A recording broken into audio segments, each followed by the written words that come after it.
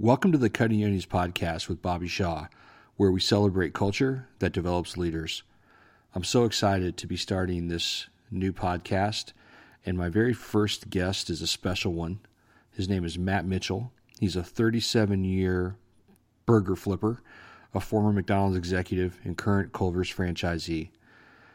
During this hour-and-a-half conversation, Matt shares inspiration and real-world experience around a wide range of topics, including how to build a strong people culture, why culture matters, and his lifetime of working in restaurants and chasing excellence.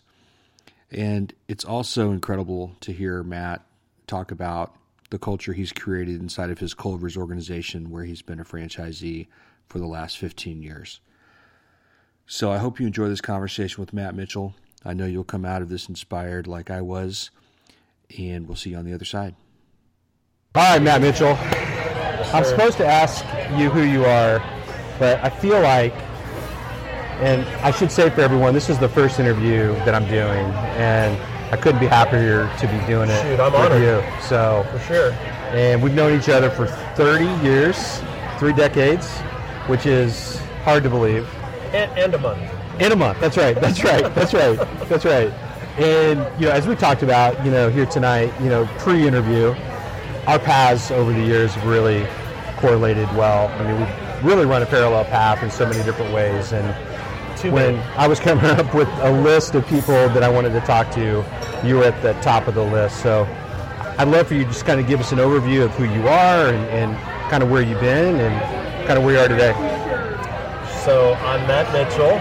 On a personal side, I'm married. I have 5 adult children and 2 grandkids. So there's enough about that side. I'm sure more will come from the married side throughout the interview. Absolutely. On the business side, I'm a 37-year burger flipper. Love it. I am single-handedly what the teachers in high school hate on career day. Because they want to say, what are you going to do, flip hamburgers? I'm right there with you. My kids are like, well, that works if you need it to. That's right. So yeah, I think that I'm a person who's passionate about culture and people development. And I was at an early age, accidentally, I guess, and it's just been a passion forever. And so I'm a business owner who gets to use his position to help influence a ton of other people. Absolutely. And it's awesome. And we're going to get to talk a lot about that tonight as sure. we kind of move through the interview. But, you mentioned you've been in the industry a long time. So how'd you get started? Like, what does that look like As for you? a kid, back when we were children. That's right. Growing up in the 70s and then turning 16 in 1982, I knew 16 was coming, and I was tired of trying to drum up lawns to mow and kids to babysit to make a couple of dollars to maybe go see a movie. Right. And so it was time to get a job so I could maybe buy a car and all that fun stuff. So heading up to my birthday, I knew my older brother worked at McDonald's as a shift manager, and he really liked it. And I knew a bunch of his buddies from the store and stuff. So I planned on going to the other McDonald's and applying for a job. And my mom said, well, why wouldn't you work with your brother? I'm like, I don't think he wants me around. Well, you should ask him. And he's like, oh, yeah, that other store's terrible. Come work with us. So my interview was, when can you start?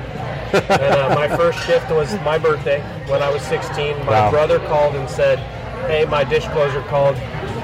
Can you come do dishes? And I'm like, sure, what time do I have to be there? He said, just be here by 8:30. My mom's hemming my pants. And 16-year-old Matt is in tears because I might be late. Wow. To a shift I got called in for, right? Like now looking back going, they didn't care what time I showed up, but to me, it was a big deal. 8:30, I'm in trouble. Absolutely. So yeah, a little 16-year-old Matt in tears, and that's how it started. No, I think we're good for now. Thank you. Got called in for 8:30 to close dish shift, where I scrubbed every dish like it was my life, until my brother came back and, why are you scrubbing this? This is just a pan that needs to be sprayed off. Because I don't know, So yeah, I just got a job. So did you have any idea, and we'll talk about this later, but on that night, you're working, you're closing, you're doing dishes, you're getting as clean as you possibly can. Did you have any inkling that this is something you'd even enjoy or that you'd love or that you'd be doing this for 3 decades? You're in your 4th decade. No idea at all. Not even close. Just literally wanted to earn my $3.35 an hour, so I could buy some stuff. Whether that was gas money or I love it. Whatever. I love it. Yeah. I love it. So no inkling at all. So now we're going to jump ahead, way ahead. What are you doing now? So over the last 3 or 4 years, my wife and I have diversified into some other businesses. So what I'm doing right now, I'm trying to close all those. Got it. So we can focus on selling hamburgers, because it's kind of like, current phrase would be, I need to stay in my lane, bro. That's right. You know? Exactly. So I'm trying to get back in my lane, really. And so in the last year or so, really gotten back into ingrained in what we do best. And we're franchisees currently within Culver's. We own 5 Culver's restaurants in the Kansas City market, and have a little over 300 people working with us to build an amazing organization. And we're breaking ground on store 6 right now and 7 this fall, and super excited about where we're going. So give me rough numbers, like 300 people, which is amazing, by the way. That's a huge organization. That's a lot. So out of those 300 people, roughly, how many people would you say that are still here actually began with you in the very beginning? Like, out of those 300 people, what percentage? So we've opened stores along the way. So if you go back to our first store, we're about to have our 15th birthday, and we have 3 original day one team members that aren't team members anymore, but still in our organization. Right. And each restaurant that we've opened after that has some of their day one staff still on board. Like, we opened Raymore 10 years ago. October 12th of 2009, I got an application in the old application mailbox on the job site, and at the top it said, I would make a great addition to your team. And I interviewed this lady, and it's a little gray-haired lady, seems super sweet. And Carolyn has been with us the whole time.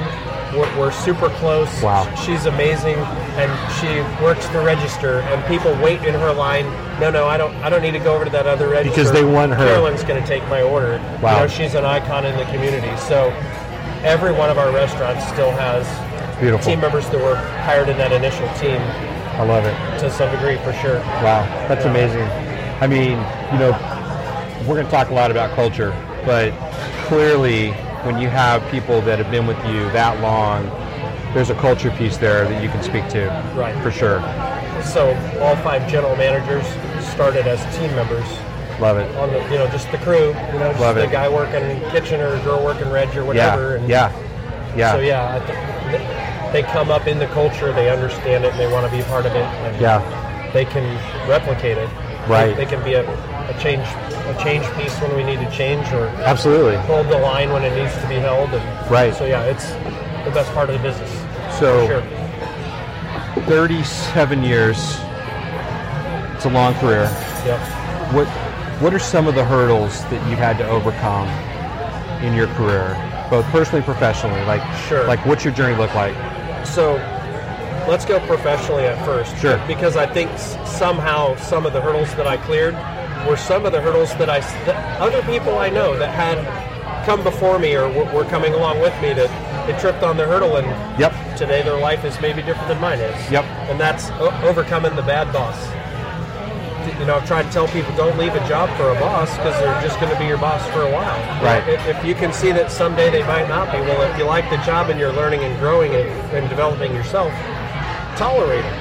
Yep, they're a jerk. I think that's really great advice. We worked in the same brand for a lot of years, and I know the same names are running through your head. Absolutely, that are running through mine. 100%. We learn a lot from those things, but I think that was one of the hurdles just on the business side. Yeah. There's nothing in the restaurant business that they roll out that an average person can't learn. I'm not a brain surgeon or a nuclear physicist or any of those things. Schedules and food cost and it's all that you can learn. So I think the challenges really were for me as a person to learn, and arrogance and an overly competitive drive were probably the first ones. They got me to the general manager position. But I had to learn to overcome them because I was stomping on everybody else to get where I wanted to go. So I think that's probably one of the biggest ones. As a leader, though, when I started running as a general manager and now as an owner, was the ability to set clear expectations and then hold people accountable to that. Because a lot of times I mistaked niceness for kindness. And the niceness is to give you the sugar-coated, Bobby, you're doing a great job. Right. Yeah, Bobby, you're doing great. You're not hitting my expectation at all. I can't tell you that. And kindness and honesty were what I had to learn to be able to hold that and to understand that it hurt my feelings to tell you those sometimes. Right. I thought I was hurting your feelings. It was just me I was protecting. Yep. I think that was the biggest hurdle I had to clear to grow the organization that we have today, was I had to learn to be honest, set an expectation, and be willing to deliver whatever news had to be delivered. I'm pretty good at praising, so I had to understand that it was okay for me to tell somebody when they weren't, because I was going to tell them when they weren't. Of course. So it was a big stumbling block, and a lot of people and a lot of books and a lot of classes and all that stuff has helped me get past it. That's great. But it was, somebody shining a light on it, mistakes, making mistakes, and going, wow, I screwed that up. If I would have done those things right. And so I think it was a combination of all those things helped me clear the hurdle. But, it makes the further up, the bigger the mistake is. No, it is. When you have to let somebody in a key position go and you look back and think, maybe I didn't set a clear expectation, maybe I wasn't honest all the time and give them the right feedback. Right. You learn. Well, and I think that you could also argue that had you not made some of those mistakes, had you not struggled with that early on, you wouldn't be the leader you are today either. For sure. So when you see those moments in time, you can point back to those experiences and say, I did that. Those are now lessons you can pass on to the next generation of leaders. For sure. You know what, though? I really enjoyed learning from the others' mistakes a lot better, though. Which I know we both did. Go through the ranks, it's like, well, I'm not doing what that guy did. That is awesome. I like those. So I try to share that with the younger folks below me. Yeah. The people that work for me is, just learn. I'll let you make mistakes. Yeah. But if it's one I already made, let me share you what I did. Maybe you can just learn from my mistake and you don't have to make it. Right. And so I think that's a good segue to the next question. So was this something to you that was obvious, or did you just kind of happen upon that realization that I've got to start leading differently? For me, it wasn't obvious.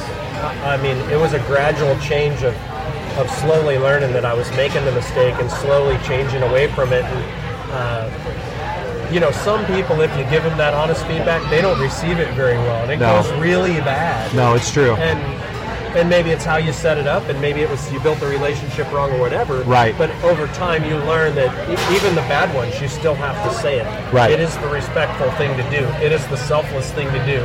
When you don't share the honest stuff, the only person you're helping is yourself. Yeah. You're avoiding something that you don't want to do. Right. They need to hear it. And if you're going to get them to a place they never would have gotten on their own, you have to share those things. So for me, it was pretty gradual. In other words, it took me a long time to learn. My ultimate coach is my wife. I've been super blessed to have her. Yes, you have. I can attest to that. Yeah, you know her. And she's been brave. We recently celebrated our 25th anniversary, and one of the things I thanked her for in front of as many people as I could find was her courage, because I'm not necessarily always easy to talk to when I'm doing something wrong, and she's been brave enough to do that, and when I would make those mistakes, sometimes I saw them on my own, and I felt bad, and I learned from that. And sometimes I'd read a book or listen to a book, as we do these days. Right. But more often than not, it was her, whether it was the gentle, hey, buddy, or the, listen, you big idiot, somehow she could a lot of times find the right way to say it and coach me. So no, I don't think I learned anything really quick or had an aha one moment. Right. But just a gradual try to be better tomorrow than I am today. Yeah. And had the right people to help me do it. You included. There's times when I've had to call you as a longtime friend and say, here's where I am, and right back at have you tried this? Right back at you. Yeah, for sure. Right back at you. So I definitely stumbled a lot with it, and it's all the things that I just talked about. There's still struggles. Yep. I know I'm way better at it than I was. Right. But if I try to look at it as objectively as I can, I'm like, wow, there's still room to grow. Yeah. There's still room, which is exciting too, though. Absolutely. I mean, was there a moment, was there like a very first step for you after figuring that out, after starting to connect those dots and realizing that you need to change? What was the first thing you started to do differently as you kind of think back? Sure. That part has always been huge. When I've identified a mistake, I'll try to think of the best solution that I can. Yeah. And sometimes they're pretty dramatic. Right. When we got to 3 restaurants, I was still trying to run them all, Right. You can almost do it 2, and you can't do it at 3 because by the time you fix the one you're fixing, the other 2 are both broken. And so that was one of those realizations that the expectations weren't clear. And so I literally sat in my basement one winter, channeled an old McDonald's term of SOC.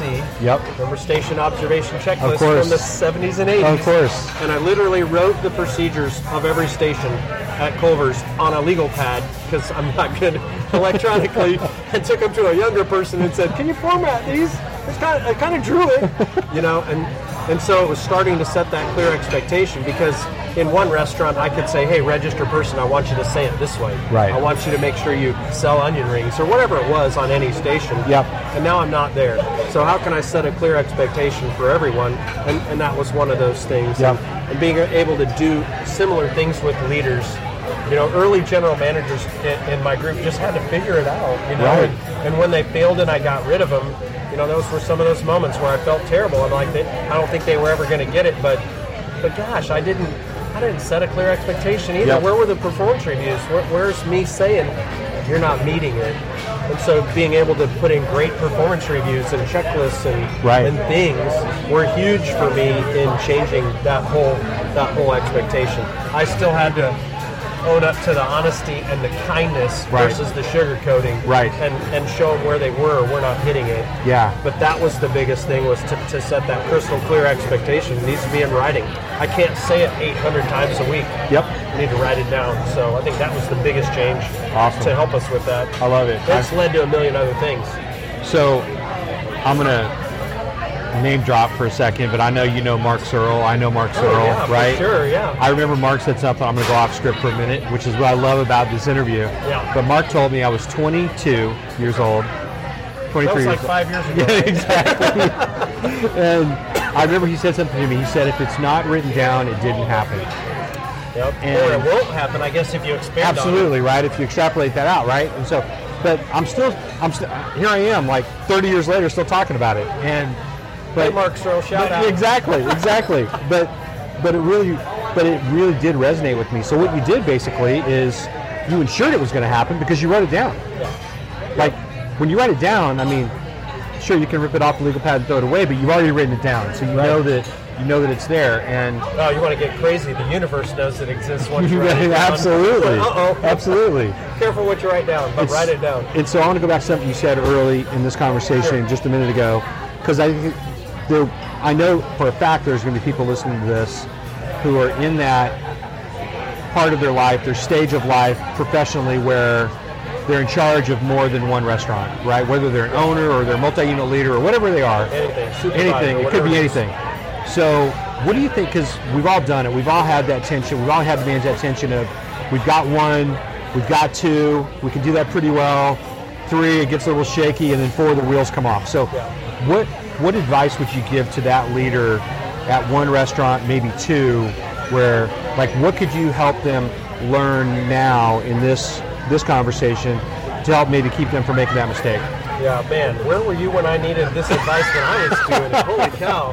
Because I was doing the same thing you were doing. Yeah, we were both messing up. Exactly. And I'll answer that, but somebody just informed me the same thing happens at 10. So as I start to expand, I'm like, oh my gosh, it happens again? Absolutely. So we can brainstorm on that one later. Yes. So what would I tell somebody who's getting into the multiple units for the first time? Right. I used to give people an assignment, and when they weren't doing it to my level, I just took it back. And to think about it now, and one of my highest ranking leaders in my organization now, we laugh about it all the time, because he's where I learned to quit doing it after I did it to him 100 times. But so that's just an example of how to not build trust. Right. As soon as you do that, instead of getting that person closer to my expectations, I just took it back and literally showed no trust or confidence in that person. And looking back now, I understand a lot more of how damaging that is to everyone around you. Right. So start to set those expectations in place at one store with the people that are below you. When you develop them, start to create that back and forth trust. It's probably not going to be as good as when you did it. Yep. It's probably not. it has to be to a certain standard. Sure. And you have to coach them to get them to that point. And you can't say it the same way 6 times in a row. If they didn't get the message the way you said it, say it differently. Yep. You know, how else, they don't learn the same way. Maybe they learn different. Right. So that's where I would be if I was going from 1 to 2 to 3 to 4 or whatever, is to start to set that in motion. Find ways where I can follow up on as much as I can and not take it back. Right. But let's help figure out how do we get this person there. Are the instructions not written down? Right. Because maybe they're not. Maybe the end goal's written down in step 1, but steps 2 through 10 don't exist. Right. And so to do those up front, put things in binders. All right, people in 2019 don't have 3-ring binders. No, they don't. Put it in your computer so people can pull it up and look at it, you know? Exactly. Save the doc. Exactly. In a PDF. You know, we're old. It's all learning management systems now. Yeah. So that's the biggest change, is to start to develop replicatable systems with enough. Don't overkill it. Right. Making schedules isn't 8,000 steps. It's a few pages, but make sure the right things are on those documents. What's in your head? When you go through it, I call it your bag of bones. What does your bag of bones do when it does this task? Yep. What are your thoughts? What does your physical body do? And list it out. And you'll know that's... Absolutely. Take a sip of coffee. That's not a step. That's just me. I'll wipe that one out.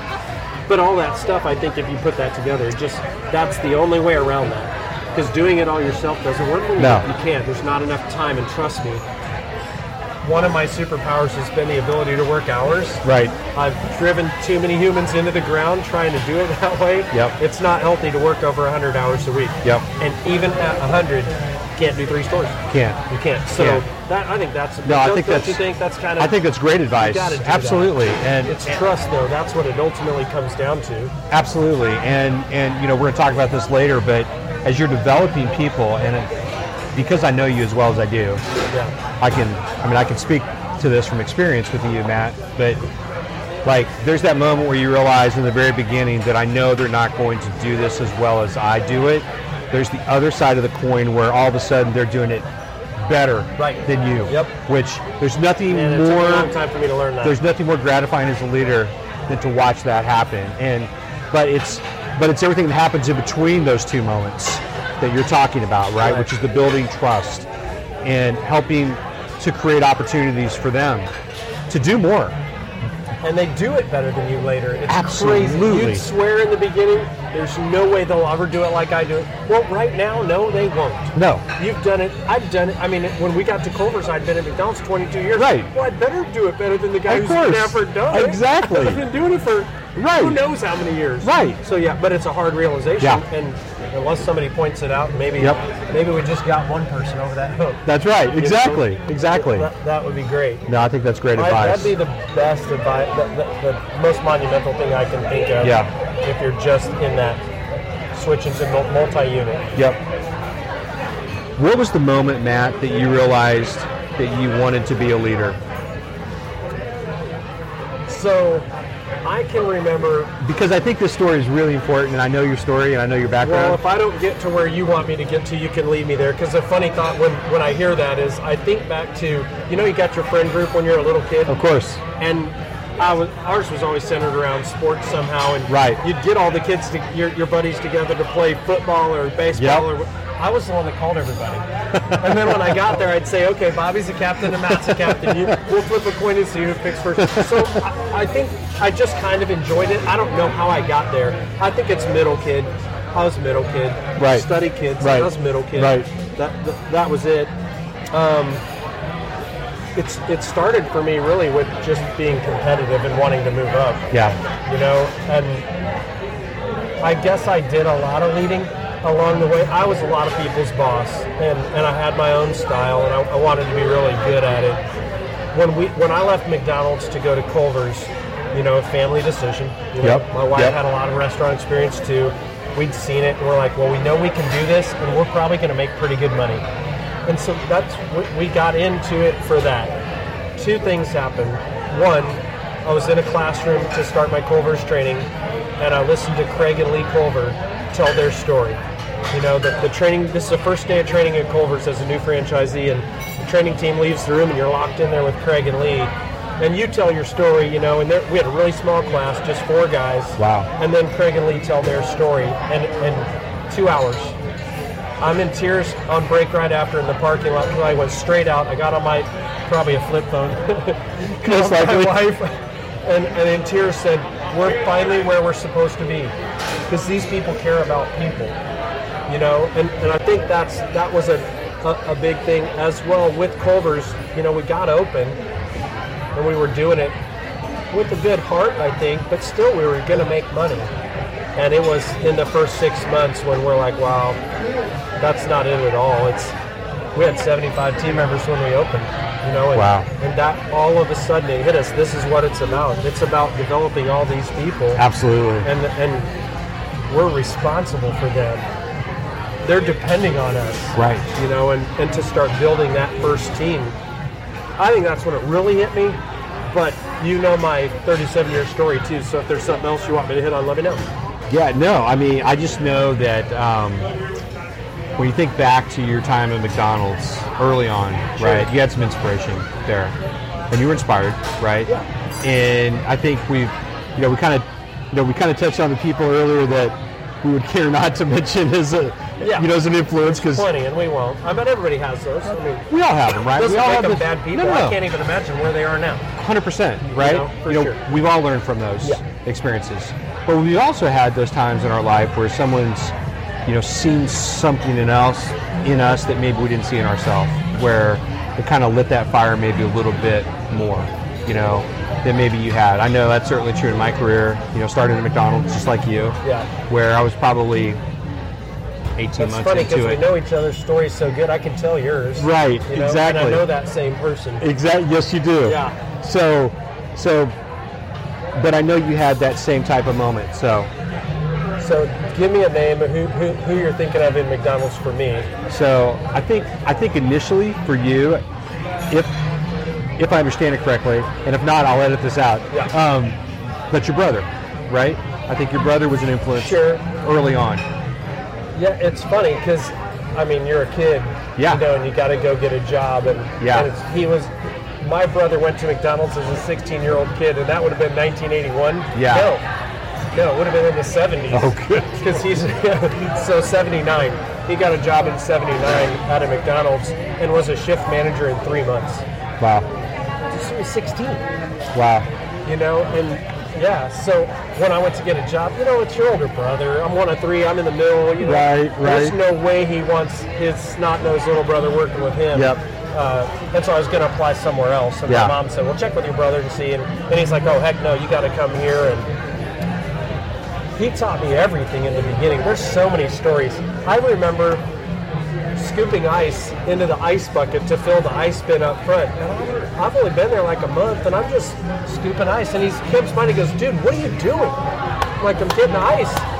And he goes, why are you getting a half a scoop at a time? Like, do it like this, and you get the big scoop and the bucket's full, like 4 scoops. So he'll say like 12 scoops for me. Right. I had no comprehension of how to work hard or how to do any of the leading things.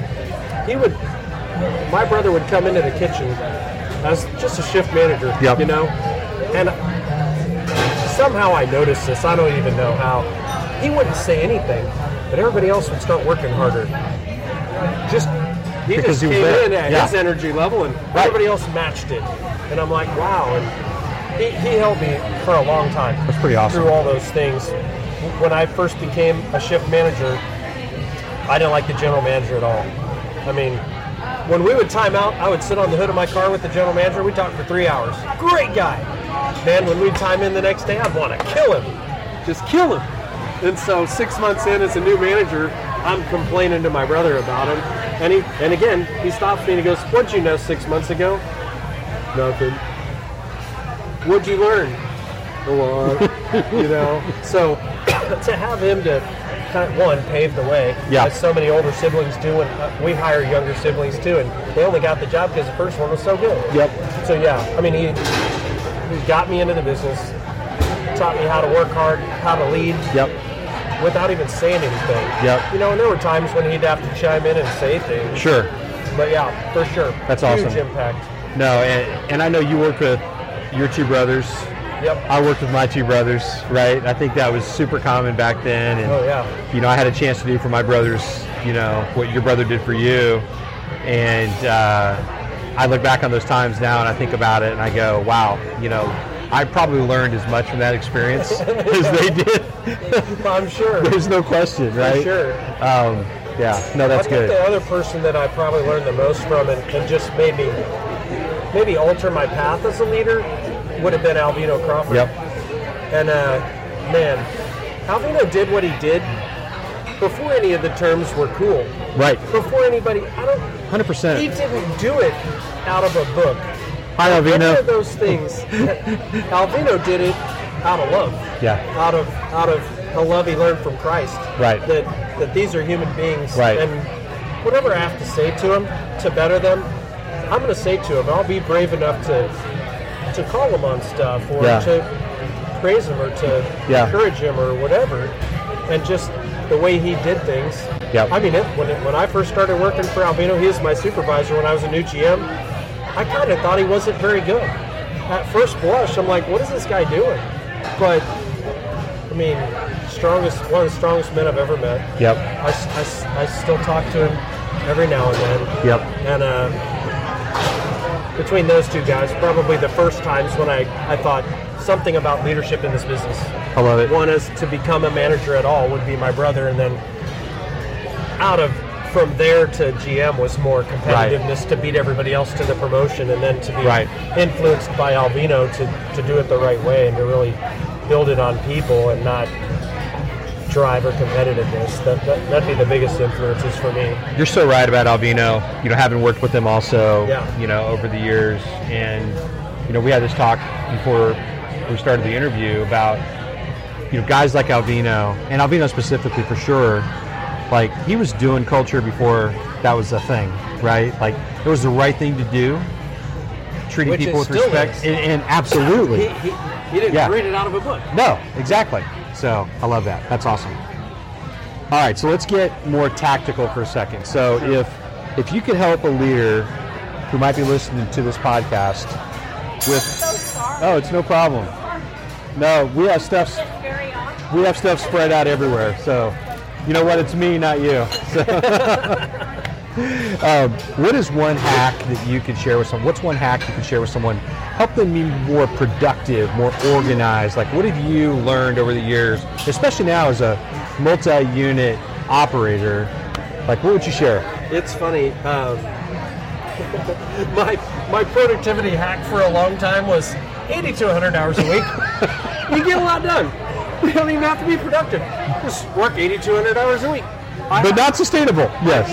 From 30 to 50, I think I averaged 80 hours a week. There you go. Yeah, you don't try this at home. Right, It's right. not the best way. Exactly. I'll tell you what. I'll share the silliest thing, and it's helped me more than anything else. There's a lot of ways to use your electronic gadgets. Yep. Calendar, reminders, alarms, whatever. All those are great. Write things down. This new, hey, lady on my arm here from Apple, write this down for me. Huge. Yep. People listening can't see this, but I've got my phone here, and I'm opening my calendar, and I know tomorrow's the 1st. Yep. And so, Bobby, this is what I do.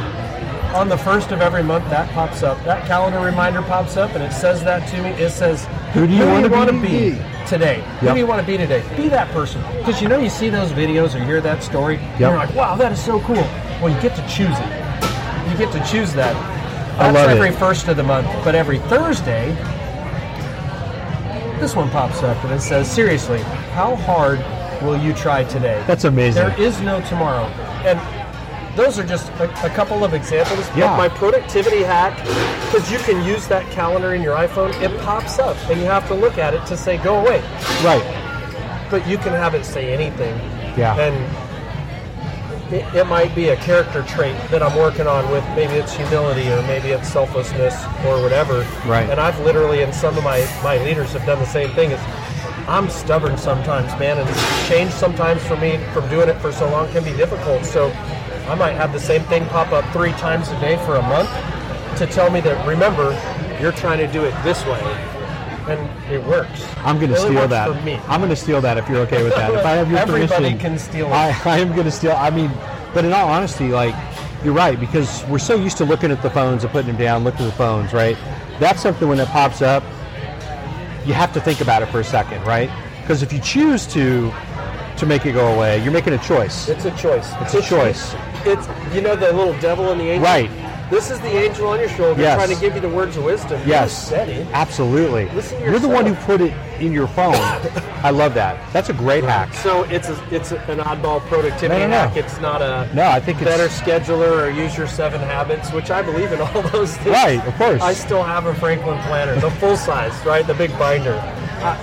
That's all old. I use it for some of the tools, not the whole thing. But when you think productivity hack, I think that's the biggest one that's helped me, because you can set it on repeat forever, and every so often it's really exciting to get down the road and go, I don't need that one anymore, and to let it go away, and maybe you pick a new one and maybe you don't, but yeah, I love it. I'd say that's for me. That's all right. best. So now switching to leadership. So if you could share like just one leadership tip, like from your vast experience as a leader, what's a tip you could share with someone that could help them be better tomorrow than they are today? In kind of in alignment with like, who do you want to be today, right? So, and how hard are you trying? Like, what could a leader do to be better? What's one thing they could do? Always study, for one. Always study. Self-examine. Listen to books. Listen to Bobby Shaw's podcast. That's huge. Follow him on any social media. No, it doesn't matter who it is. Right. Absolutely. I know we bounce things off each other through the years, but study. Yeah. People today get so caught up in going to college. What would happen if for those same 4 years you sat for those same amount of classroom and study hours and put everything you had into listening to Simon Sinek and people like that? Absolutely. Better culture books, leadership books, business books. It couldn't compare to a college degree. It'd be 1,000 times better, and it'd cost you 1,000 times less. So that's what I would say. But as you do all that, find the pieces that work for you. Yeah. McDonald's put you and I through 1 million classes, and we don't do every step out of any of them. No. But we do little bits and pieces out of all of Right. them. It shaped us, Right. and you can do that. But the biggest one I would say is study love and understand what love is. Herb Kelleher at Southwest Airlines. Love Herb. It's on the airplanes, man. But study it. Don't get caught up in what we thought it was when we were 18. Right. It isn't about how you feel about your girlfriend or your boyfriend or lust or any of those things. Study love the real way. What really is it? Man, it's only been like in the last 7 years, and I'm in my 50s, man. And I heard my whole life, love your enemy, right? Love your enemy. And there's no way, I don't even like the guy. Dude, you can because there's 8 attributes to love. Absolutely. Patience, kindness, humility, selflessness, respect, honesty, commitment. They're there. And if you do those things, you can do them with everybody. The tough conversation, oh man, I gotta let this person go. Oh, I gotta demote. Oh, I gotta discipline. I gotta whatever. You know what? How easy that is. How your heart rate stays the same when you do it out of love. When you can channel those awesome attributes that you can find in servant leadership. It's a game changer. It's a game changer because I'm not doing anything to hurt you. Right. Contrary. Right. I'm only here to love you and get the best out of you in your whole life. Right. Sometimes that means I gotta let you go. Right. Because this is the worst place for you to be. So I would say study, listen to things, and if you want my one, it's study love. I love it. That's what I know. And I think that's such an important point, especially today. There's no excuse to not be learning all the time. I mean, there's podcasts which are free. All podcasts are free. It's free, right? You can find 1 million podcasts, whether it be on servant leadership or on anything. On anything. How to drink a good Pinot. Which we've done well. Cheers. Yes. So I think that's really good. So thanks for sharing that. So absolutely. So now I love this part of the conversation because we've talked about we've kind of danced around it, and I really hesitate to use this word, but it's such an important word to me. Why is culture important? Because it's such a buzzword. And a lot of people talk about culture, but in my opinion, really very few organizations practice creating great culture. So I guess let's start with, why is culture important? I love the question. Why is it important? Why is culture important? You know what culture is? It's automatic. You're going to have one no matter what. Absolutely. So it's, in thinking about talking to you today, I don't know how that popped in my head. I'm like, man, culture's automatic. Yeah. You've got one. It may not be the one you want. Everyone has one. But if you got this one. podcast, wherever you work, there's culture. Yep. Now, you and I have tried to be passionate about creating and evolving and building the type of culture that we want, right? Which is based around people always. Yes. So, well, why is it important? It is everything you do. It is your brand. It is the success or failure of your business is literally the culture. Absolutely. How every single interaction. Okay, so business is literally just relationships. Yep. Every business is just relationships. There's no way around it. No. If you can find one that's not, let me know. I'm in. But it's not. It's about people. It's all relationships. Yep. Both sides of the cash register. Absolutely. If you have one, is all about relationships. And if you can stay focused on that, you can build the right culture. Now, you still got to go back and do what we said and study. Yep. You got to know where you're taking it. You got to be able to envision the one you want. Right. Be able to put a framework around it, and you got to be able to do all those things, but don't put all the pressure on yourself. Right. It's out there. Go find help. Go find people who are passionate about it. Read books about it. Yep. Put your own philosophy and spin on it. But man, it's paramount. It's unbelievable. And the crazier part is that there is one everywhere. Absolutely. Not just where people are making a great one. Right. But so we came into Culver's with a three-legged stool, so to speak, but it's way different than anybody else's. And it's just my wife and I. It's Jeannie Mitchell and Matt Mitchell, and we expect perfection every minute of every day. In our restaurant, we expect it from the first guy in the store to the last one out, that everything is literally exactly how it's supposed to be. Now, we're wise enough to know it's not going to happen, so we don't freak out when it's not. Right. But man, that's what we shoot for. Vince Lombardi, Green Bay Packers. You shoot for perfection and you'll catch excellence. Yeah. So that's like, first is we expect perfection. We demand effort. Restaurants are just an effort business. Yep. I've met people with so little skill, it was scary. And they're so good in restaurants because they're trying so hard, and that's all it takes. Yep. So we expect perfection, we demand effort. It's all about people. And it's all about people. And when you don't know what to do, it's all about people. What do you need to do?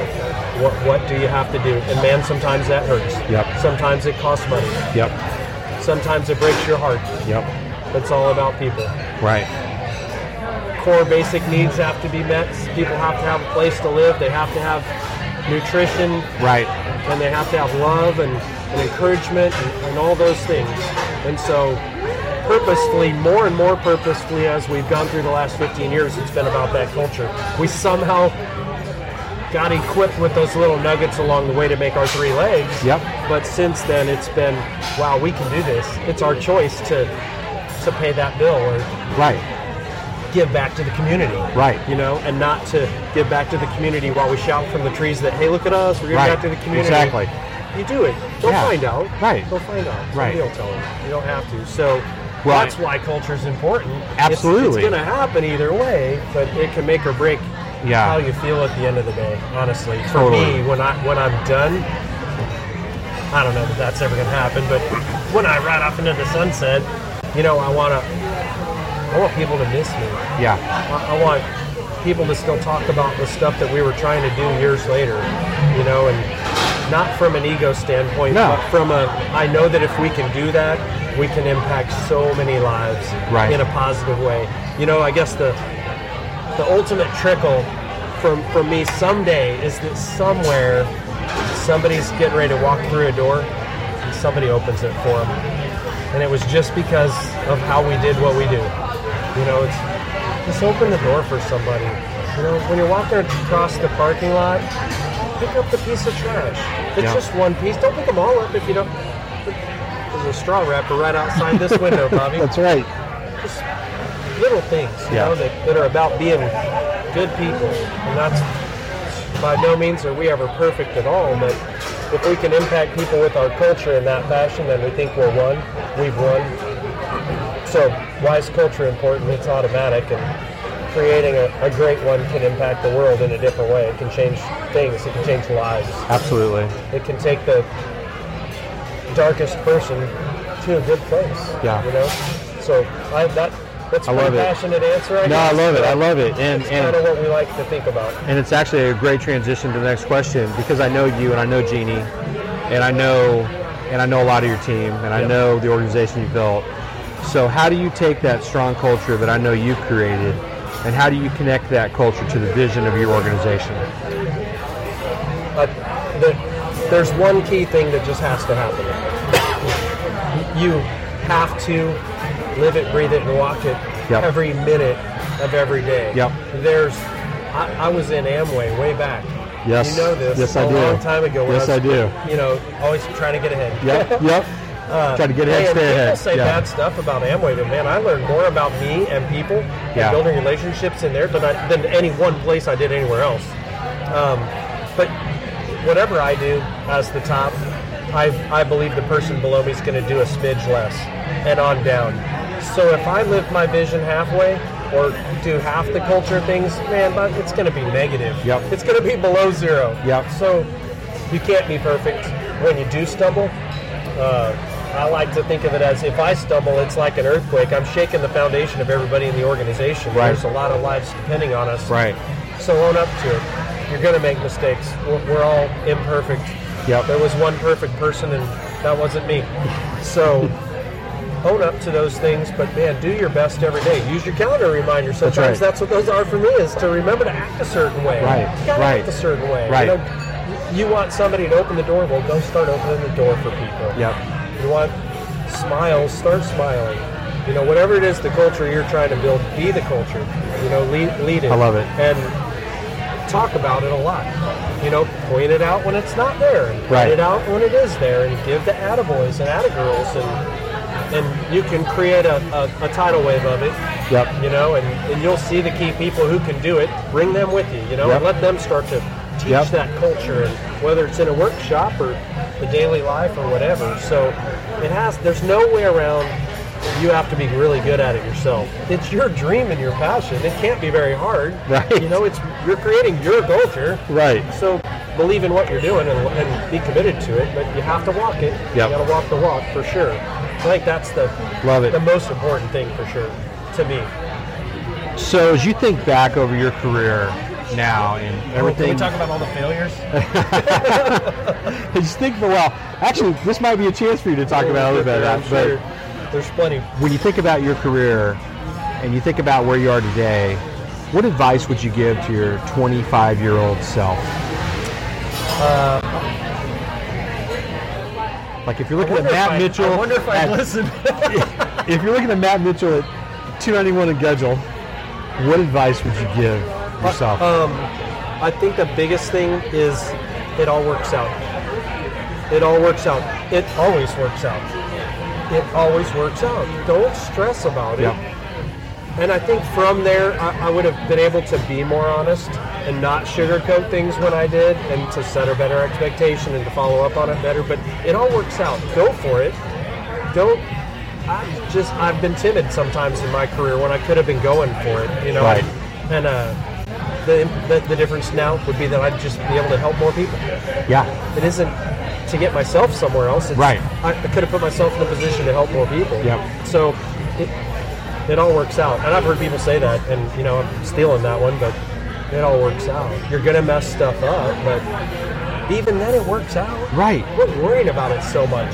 You wake up at 5 a.m. and you're all worried about something. It all works out. Calm down. And are you sharing that advice now with your team? Like as you work with them day in, day out? Yeah. It's funny because I hear them say it. Right. I'll hear them say, yeah, it all works out. I love it. It works out. I love it. I love it. So now we're going to do the Fast Five. Oh, so we're going to start with, what is your go-to order at your favorite hometown restaurant? The Butter Burger at Culver. No, I eat enough of those, so we won't go with my own brand. Nashville hot chicken. Yeah. So bone-in fried chicken at 3rd Street Social in Lee Summit. And just when they say, do you want the mashed potatoes? And just say yes. Just say yes. So you get 4 pieces of fried chicken, right? And it's really good Nashville hot chicken, and I'm not in Nashville. Right. It's like Hattie B's, but I didn't have to go Right. to Nashville. Right. So you would think if somebody brought you a half a chicken, I love cold chicken. I love cold chicken out of the refrigerator. You ever eat that? Oh, all the time as a kid. It's as good as cold pizza. Oh, absolutely. So I love cold fried chicken. Oh no, settle down there. Cold pizza. No, I I'm just have kidding. never taken any home. I eat a half a chicken every single time I get it. It's too good. I always think when I get it, it's a lie I tell myself that I'm gonna save some this time. So this will probably never happen again on a podcast I do with anyone, but we were talking about this before the podcast. I just ate at Third Street Social today, and I had the Nashville hot chicken sandwich, and it was amazing. It's just as good. You and I have been to Nashville, and we know what Nashville hot chicken tastes like. Right. And it is really I'm good. a huge fan of Nashville, Nashville itself, and the hot chicken there. Yeah. But if you're coming to Lisa, hey, and I didn't even choose barbecue, the easy answer. Right. You know, it's Kansas City. Absolutely. Awesome. What do you wish you know? What do you wish you had known that you don't know now when you first began your career? Like when you first That I can. first started out. That I can. Wow. I doubted myself way too much. Just that I can. And that's where, Yep. the only reason I am where I am is because I have the wife I have. Because she says, yes, you can. You know, she's told me all along, no, you can do this. You totally can. When I would doubt myself. But Yep. that's what I would just say, yes, you can. Love it. You can. Go for it. You can do it. I love it. I love it. Yeah. Because middle kid always doubts themselves. Well, and what I think is really powerful about that statement, Matt, is that you realizing you could open up other opportunities that you're not even thinking about. Right? Right. I mean, well, I'm way more of a risk taker now and less timid about it. Right. And more encouraging to the generation behind me. Sure. You know, pulling them up when they might doubt themselves. I'm like, are you kidding? Right. Yes, you can. Right. Yes, you Right. can. I promise you can.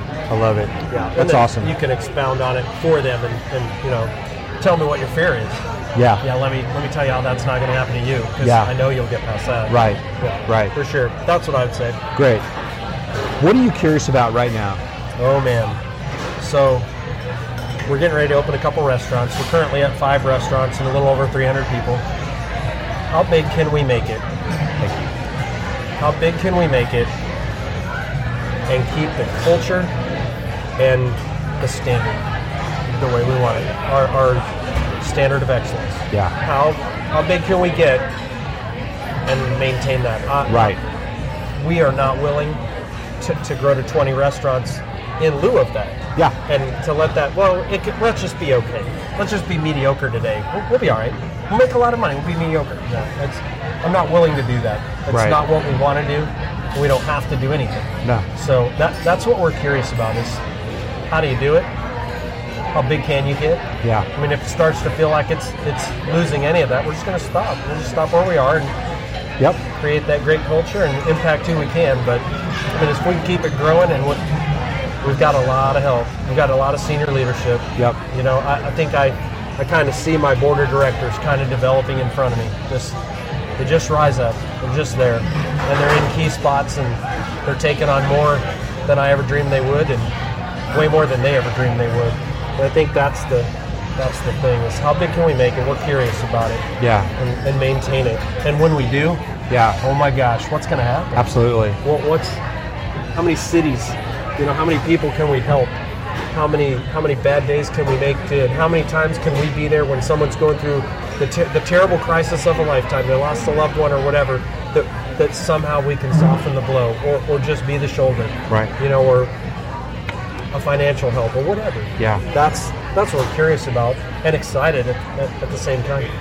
I love how your curiosity transcends your business to your people and to what they can do, and curiosity about how great are they going to be. And I love that you're already thinking about some of your leadership team as, you know, future board of directors. I think that's really powerful, and I think that curiosity, like, it's one of the traits that, you know, we really talked about at Chipotle. Like, it was a big deal to us. Like, we wanted to hire people who were curious.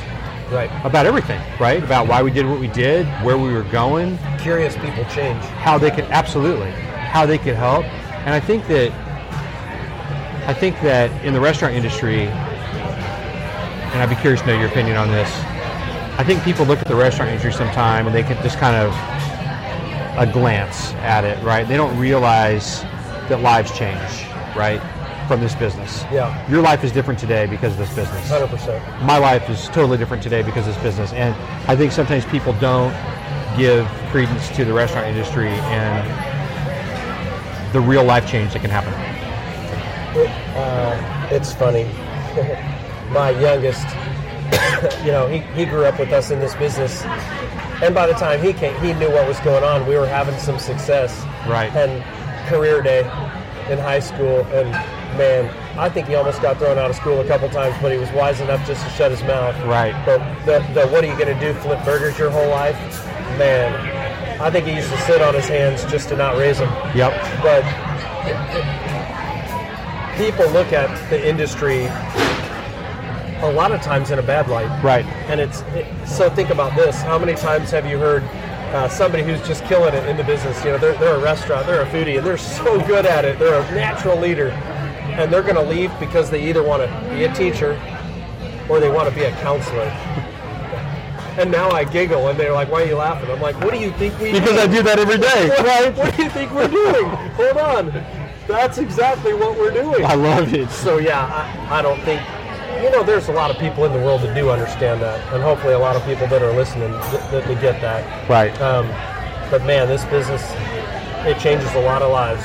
And how many lives is it providing for? Yep. The food industry alone, just restaurant industry is providing so many dollars to so many people. It's building houses and buying new cars and all that stuff, and allowing people not to cook.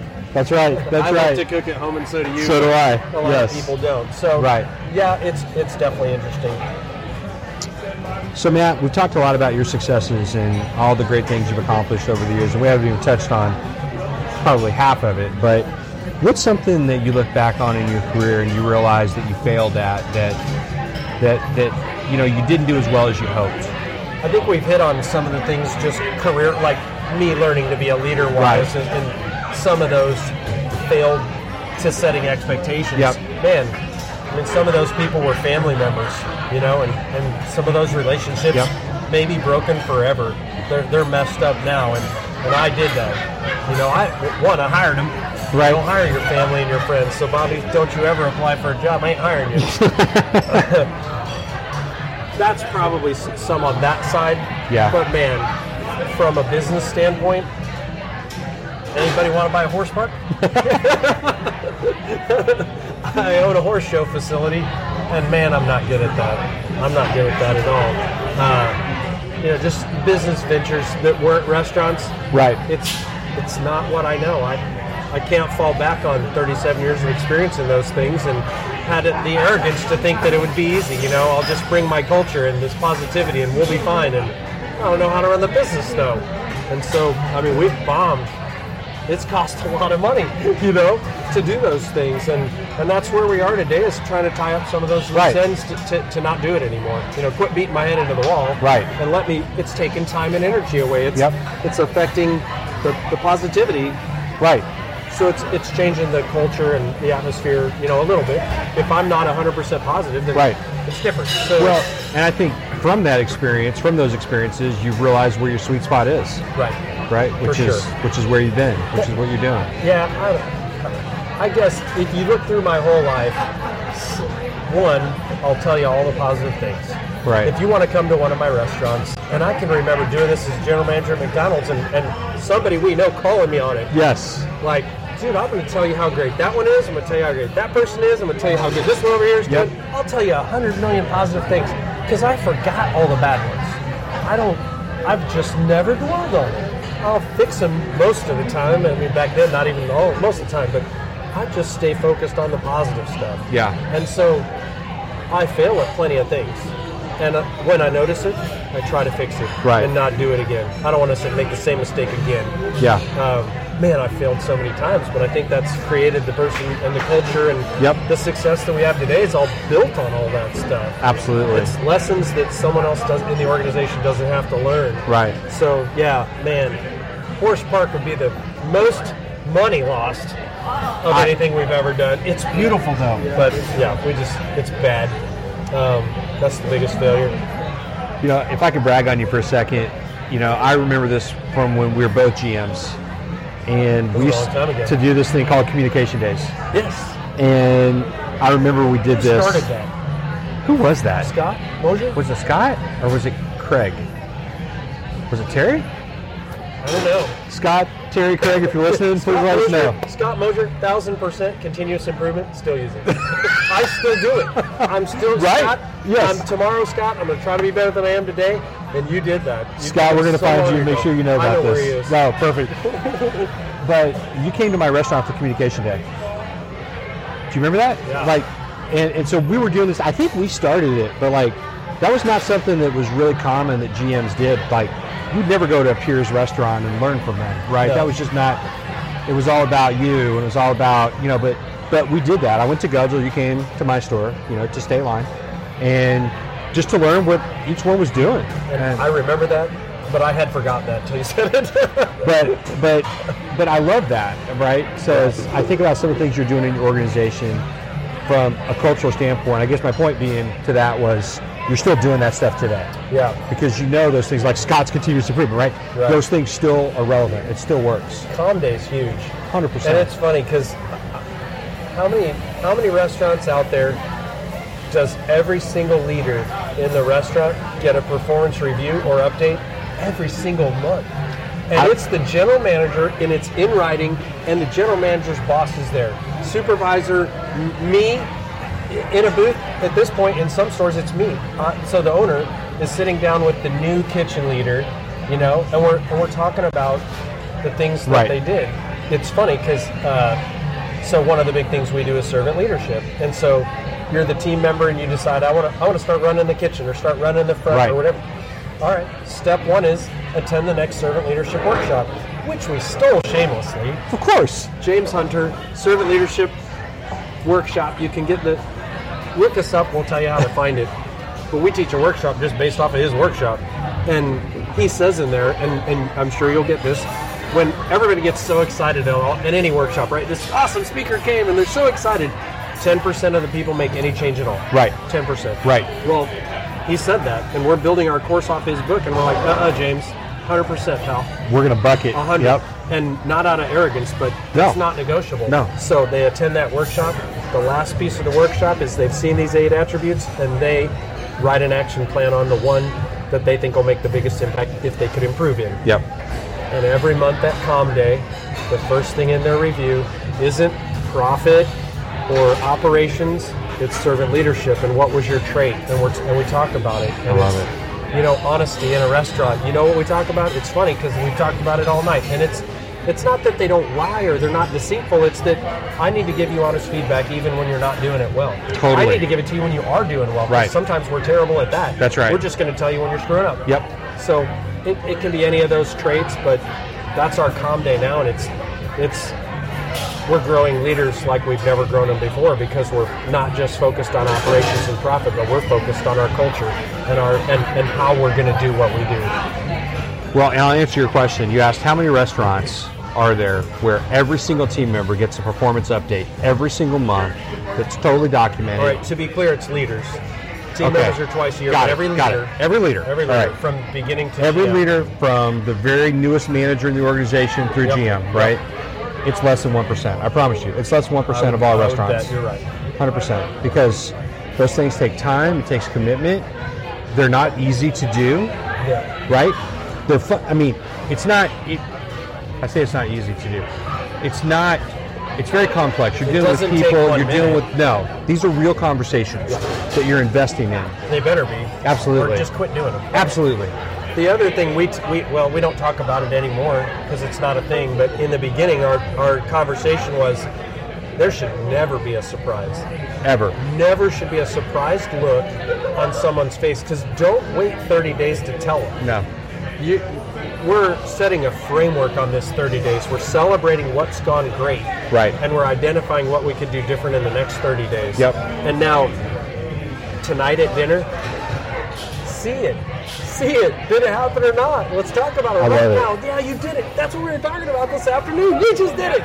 First time, and you build on it. Or real quietly, right there was that was one of those times Yeah. you didn't get that. Right. You know. And, Right.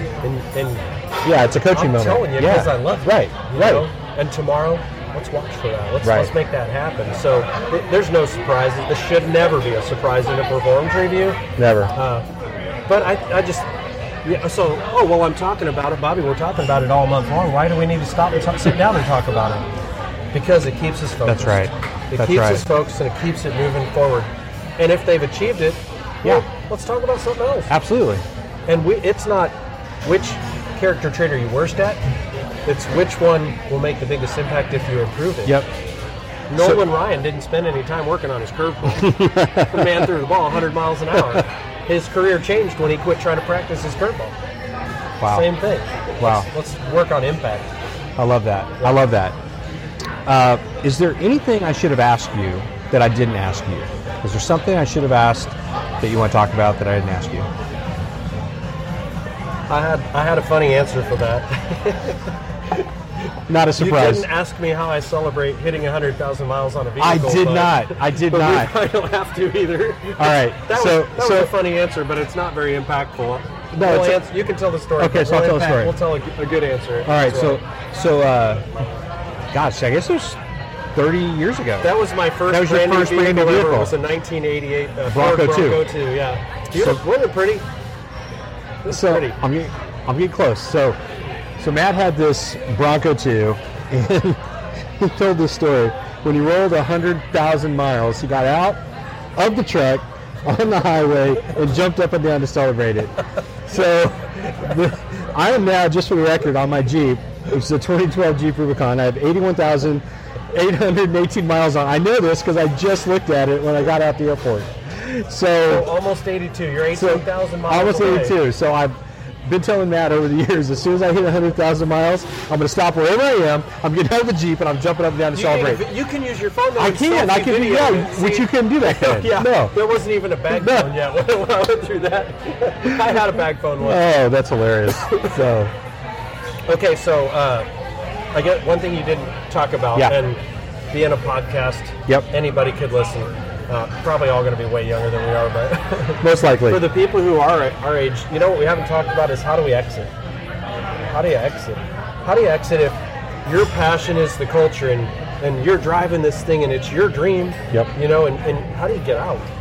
You know, and I never thought about it before. Wow. You know, and I think about it a little bit now. Yeah. And if I bring it up to my senior leaders, they kind of giggle like, oh yeah, like you're ever leaving. Right. But you know, there are things I want to do that I can't do in my current role because I'm so engaged in what we do. Sure.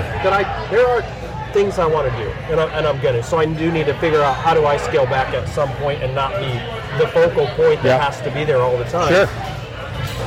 And it's funny because it's just the next level of I got to trust the people behind me. It's just like becoming a multi-unit guy. I got to know they're going to get there. Right. And I got to set a clear expectation. Yep. And I got to coach them. We're still assembling.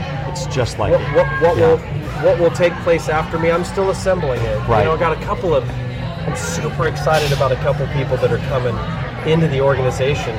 Because I know they're long-term pieces that can, and they're younger than me. They're younger than me. That's helpful. Right. But yeah, I think that's it. You know, I hopefully we can talk about it. I'm seeing about 6.5 more years of this. Yeah. At the pace I'm going. Right.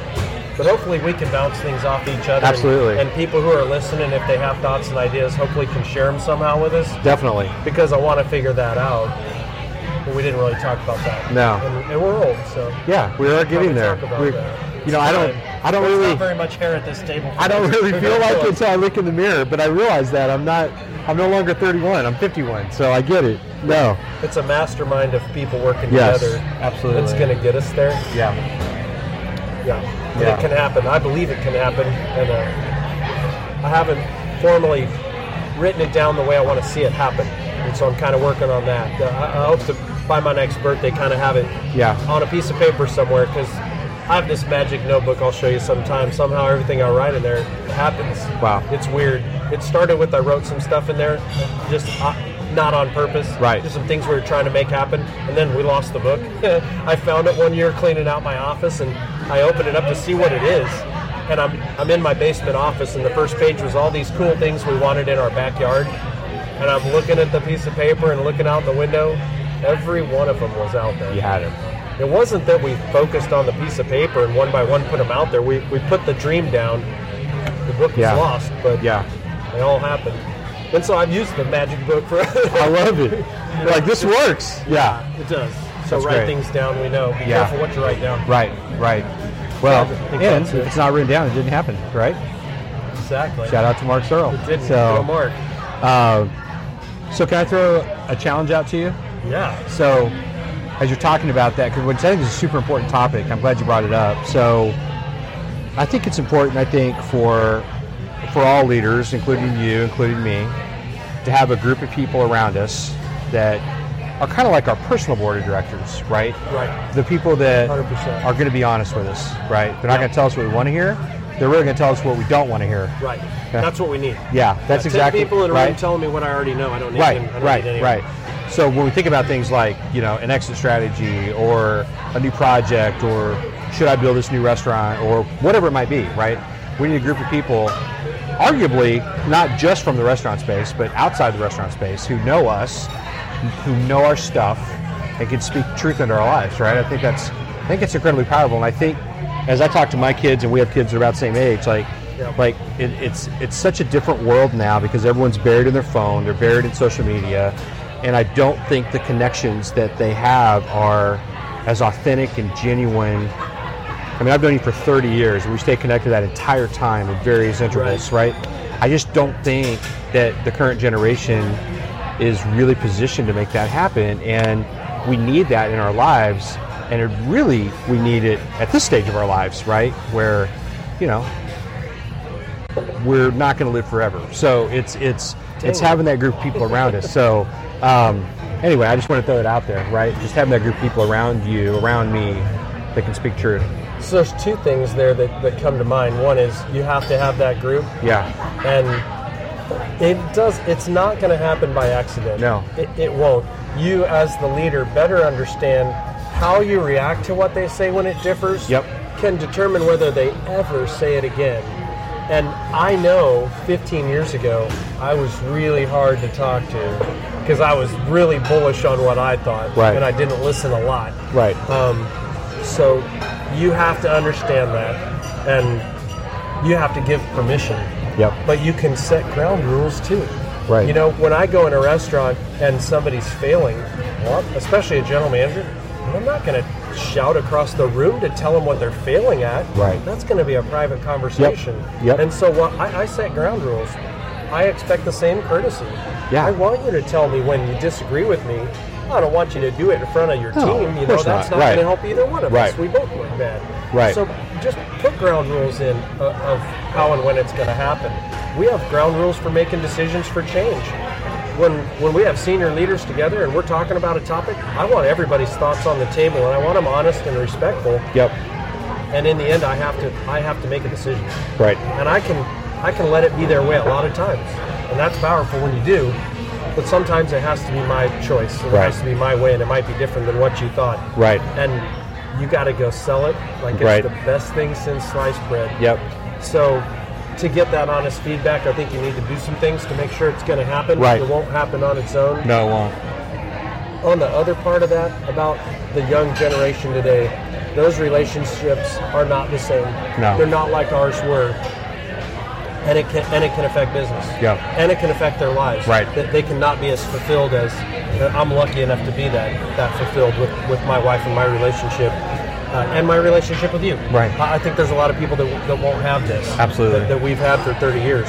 But in our culture, we talk about that. We have leaders. I've had general managers that were 19 years old running $2.5 million business. Legit. Not me puppeted mastering them. They're actually, they might have started when they were 14. Right. So they get the culture. Right. I'm not afraid of age at all. But through what we teach and the culture that we provide, and the open conversations, we talk about that bond and that relationship and how you build it. And we go to graduations for team members, you know, in ball games and whatever. And we go to funerals and hospitals for bad stuff too. Right. It's all those things. So in essence, we're teaching them how to build that relationship, that bond. Right. And they can. And it's funny because we've talked all night about culture. And I just talked about how you build that relationship and all that stuff. And you know what happens out of that is that we have super successful businesses and we make money. Yep. So I'd caution anybody, you can't do it for the super successful business and the profit. Right. You can't do it. They'll know. Right. That's all fake. Yep. If you stay focused on the culture, the positive culture and the relationships, you can help people learn how to build that. Those young people stand out to other awesome young people that want to come do what they're doing. It works as a business strategy. It's an unfair advantage that we have in society today. In our stores, we just talk about we work hard and we're kind. We get the door for people. We carry stuff to their car. It's fast food, but we do all these little things. We don't do it to make more profit. We do it because we believe in it. Right. And that's, as we talked about it, sometimes we get someone in the organization they're doing it for the profit. Yep. Nope, the whole world will see us for that. It's not going to work. No. We can't give to charity and shout from the treetops because we're going to get something out of it. Doesn't work. No. It has to be genuine. It has to be from the heart. And anyone can do it. Right. It's just a choice. Right. So I love it. That's the relationship side that I see. Yeah, it's different, but you can teach it. It's hard for them. We got to understand that, you know, when you and I had a girlfriend and we dated them for 6 months. Yes. Dude, they can do that in less than a week.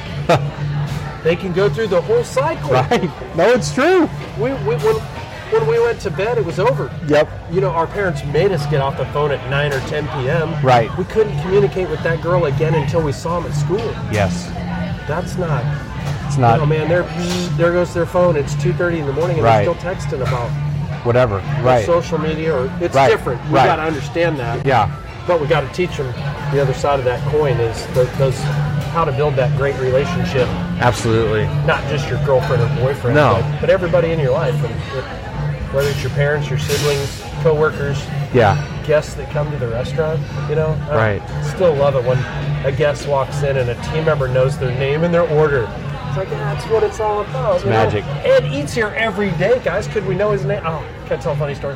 Yeah, please. So we're early days of Culver's. It's one restaurant. We're there every day, and we're teaching people these things. You know their names and whatever. Right. And so all of a sudden, this older guy starts eating, and we've noticed that he keeps coming in.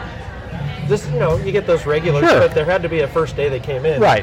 And so I see the team picking it up. You know, he's getting a salad. And so every day when he comes in, someone starts making a salad. And I'm thinking, this is pretty good. No one knows his name yet, but they recognize but they make a salad, right. You know, and then all of a sudden, he comes in, and I hear somebody in the kitchen yell, "Comb-over's here." Because the guy's hairstyle was a comb-over. And I'm, oh my goodness. A for effort? And they're all calling him comb-over. And so as soon as he sits down and I deliver his food and say, gosh, you know, we've noticed you come in a lot. What's your first name? Because we cannot yell comb-overs here. That's just not going to work. So yeah. I love it. So this is like a softball question now because we just had this conversation. Right. What, in your experience, and you see a lot of other restaurant concepts, you've been around I a long still time. go eat at. Of course. I mean, I love food. Right. Unless it's beets. I just don't eat beets. So what's not being taught currently in the restaurant industry that you feel like needs to be taught? What's that core foundational thing? Okay, so I'd say leadership. Yeah. You know, we're teaching management. Sure. But that doesn't involve any of the people side at all. Yeah. They're just looking at numbers and targets and checklists, and they're trying to get that. And when you come in, you can feel it. Yeah. It's just stale. It's uneventful. It's just not. It doesn't pop. No. And so I'd say it's leadership. I mean, my one-word answer is love.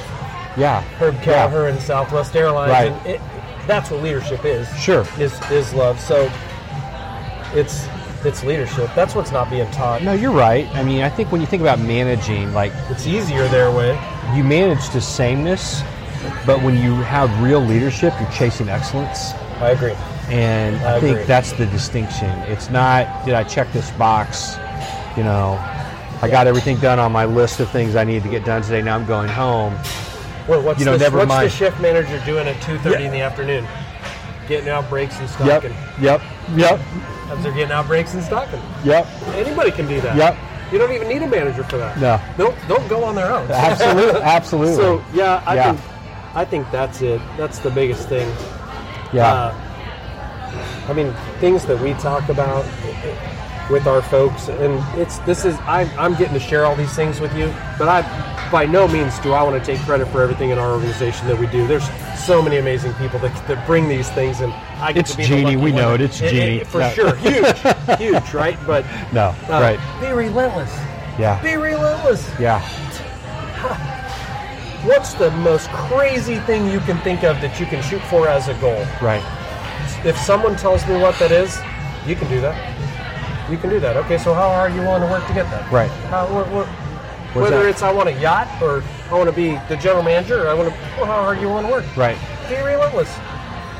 Unless you say brain surgeon or nuclear physicist, or you got to be really smart to do those things. Right. Don't open my head if you just practice it. But in what we do, man, be relentless. You can do anything. I'm not any smart. I'm a regular smart. That's what I say I am. I'm regular smart. And remember the fish video? Yes. Have you seen I was just talking about this yesterday with somebody. Actually, this morning. Yeah, the Pike's Place, fish video. Yes. I own one. Suckers are expensive. But choose your attitude. Yeah. That's be there, choose your attitude, make their day. Yeah. There's one more. There's 4 concepts in there, but choose your attitude is one. And that was kind of the first time I thought about it. But it's all a choice. Yeah. All of it. All what you want to do, how you want to act. Right. I can't just be happy all of a sudden. Well, I know I'm a little gullible, so if I'm in a bad mood, I tell myself I'm happy, and about 15 minutes later I am. Right. I fall for it every time. Right. But, just if you and I were in an argument right now, and we were in an apartment and the doorbell rang, how would you answer the door? You wouldn't yell at it. You'd say hi. Right. It's a choice. Yep. You choose how you act or react, or and it's all a choice. It's all a choice. What do you want? You can have it. You just be relentless. Love it.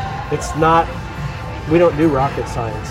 I remember going through, and you probably do too, that all the admin tasks when you're coming through the ranks. I can remember thinking, oh gosh, the food order. I wonder if I'm going to be able to do the food order. Well, you need 6 and you have 4. I think I'm going to get 2. Bobby, second opinion? Every task that they brought out, I'm on pins and needles going, oh God, I hope I'm smart enough to do the schedules. We don't have rocket science. No. We have relationships. No. And it's all a choice. I love it. Be relentless. Matt, I can't tell you how much I've enjoyed this conversation, and your passion for what you do, your passion for your people, your love for your people, and the organization you built comes through so loud and clear. And of course, I'm very biased because I know you and I know what you built. But you know what? Everybody who listens to the podcast should just come by one of our restaurants. Absolutely. 100%. With some friends. 100%. And see if it's there. Absolutely. Absolutely. Check us out. Well, look, this has been so great. And so how can people, obviously you're here in Kansas City. This is where you're based, which happens to be where I am tonight. But if they can't find me, and they're listening to your podcast, you're a lot savvier on social media. It's probably easier to get at Bobby Shaw somehow. It is. But I am on Facebook. Yes. And so you can find out there for sure. Matt Mitchell. So you can find Matt Mitchell on Facebook. It says Culver Zoner or something, and there you go. Some squirrely looking dude without much hair. Or if you want to reach out to me, you can do that too. You can reach out to me on Twitter, or you can find me on Facebook as well under Bobby Shaw Consulting. But Matt, thank you again for taking the time tonight. I don't even know how long we talked, but me neither. I didn't feel like it was long enough. Honor. It's been my pleasure, and so congrats on all your success and everything you're doing, and really what you're building and the culture that you've created. I'm proud of you. Thank you. Yeah, it's my pleasure. I love you, man. For sure. Love you. Yeah, thanks, buddy. Appreciate it.